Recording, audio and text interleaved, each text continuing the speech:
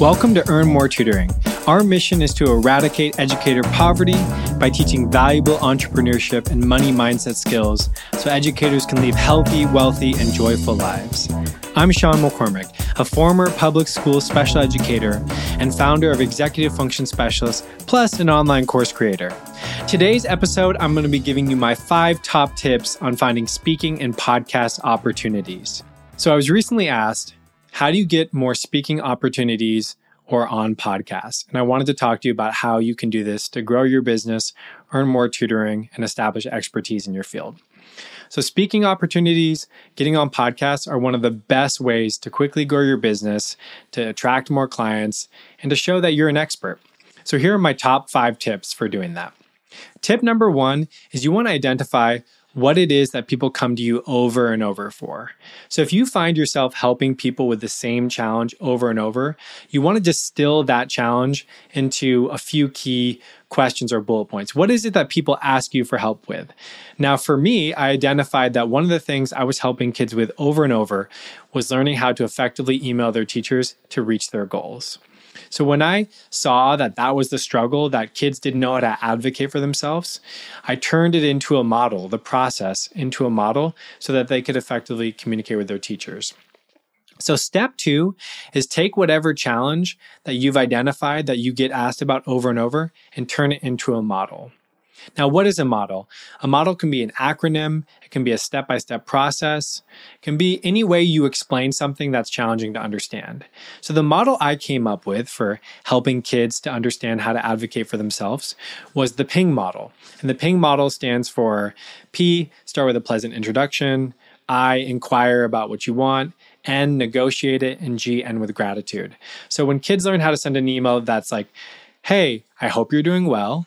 I noticed my grade is a B in your class and I want to raise it to an A. Am I able to do X, Y, and Z in order to earn the A? Thank you for your guidance. When they go through each of those steps, they ultimately get better grades. They have better relationships with their teachers. So that was a really effective model that I developed, but it was based on the actual work I was doing over and over.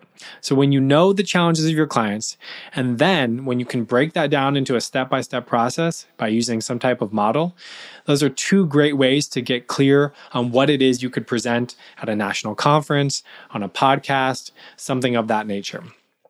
Now, the third step is that once you have that model based on the actual pain points of your clients, then you want to share that model widely and get feedback, create engagement around it, answer people's questions, deepen the model, right? So once I created that PING methodology, I wrote it up into a blog article, breaking it down step by step. And then I shared it on LinkedIn, I shared it on Facebook, I shared it on the webinars that I did when people wanted to sign up for my services. I shared it widely to get people's feedback on it, to get their questions, and I also trained my team members on it. So by bringing that to the table, I started to spread that model more widely, and I started to establish expertise because I am the creator of that model. So when you can do that, when you can take a challenge, create a model on how to support it, and then share it widely and create engagement around it, now you've established expertise in something, and you can take that expertise and you can bring it to a national conference or a podcast to say, hey, look, check out this article I wrote. It's got over 200 views. It's got 20 comments on it. I've been teaching it in here, there, and everywhere, and I'd love to share this with your audience. So the next step is number 4, and that's find the podcasts or the conferences that would be most beneficial for the audience of those podcasts to learn about your model. So you want to think about, okay, if you're helping people with this particular challenge, where do they hang out? Now, I help students, right? But their parents listen to podcasts, right? Their parents also attend conferences like TIFOS or AET. So when you identify where the people who would support your services hang out, and you bring your model to them and you say, hey, here's a way I can help your child, or here's a methodology that's going to help your child, they're going to enjoy listening to that. So you want to identify where your dream clients are hanging out and then how you can bring that to them. Now, with a conference, it's easy because you just go to their website, you apply for it. I mean, obviously, there's little things you can do. For example, In the past, I joined volunteer committees at conferences in order to learn about what was attractive in terms of what to pitch for my presentation or not. So that's one thing you can do, is just get more involved in the process of conference presentations and applying for them. There's plenty of conferences that you can apply to.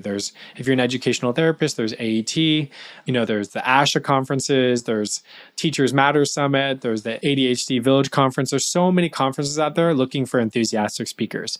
So you just have to connect with them and pitch your presentation. But if you're trying to get on podcasts, it's a little bit different. So with podcasts, you want to identify who it is that's the gatekeeper or the host, and you want to find a way to contact them. So you might have to look on LinkedIn or shout them out on Twitter or find a way to connect with them. And then once you get their email, you want to send something describing what you're going to add, what value you're going to bring to their show. So for example, you might want to say something like, "Hi, my name's Sean. I'm an executive function coach, and I'd like to share with your audience something that I've designed, which is the PING methodology. So this methodology does X, Y, and Z, and it helps students overcome this so that they can advocate to their teachers and get better grades," right? So you kind of describe your value add, and then you say, "Check out this article below. It's got over 200 views and X amount of comments, and it's been really popular. I'd love for you to check it out so we could talk about it on your podcast." So show them that there's some engagement around what it is that you want to bring to the table. And when you do that, you got a better chance of getting in front of their audience. Now, the key is you just got to get on one podcast, because once you get on one podcast, then you can use that as your kind of, I guess you could say, your stepping stone to getting on other podcasts.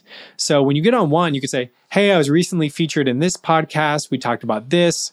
It was really popular based on this article I wrote. I'd love to come on your podcast and talk about it. Can we discuss?" Right? So you use your previous accolades, your previous opportunities to show people that you're a part of the community, that you've built engagement around something that you're an expert on. And then you can use that as an opportunity to be featured on more podcasts. So those are my top tips for getting featured on podcasts or pitching yourself to national conference. If you want to check out a free module from my course, How to Attract Executive Function Coaching Clients, where I provide a free workbook on how to reach out and pitch yourself to podcasts, click on the link below. Please leave a rating and review, crush that subscribe button, and I'll see you soon.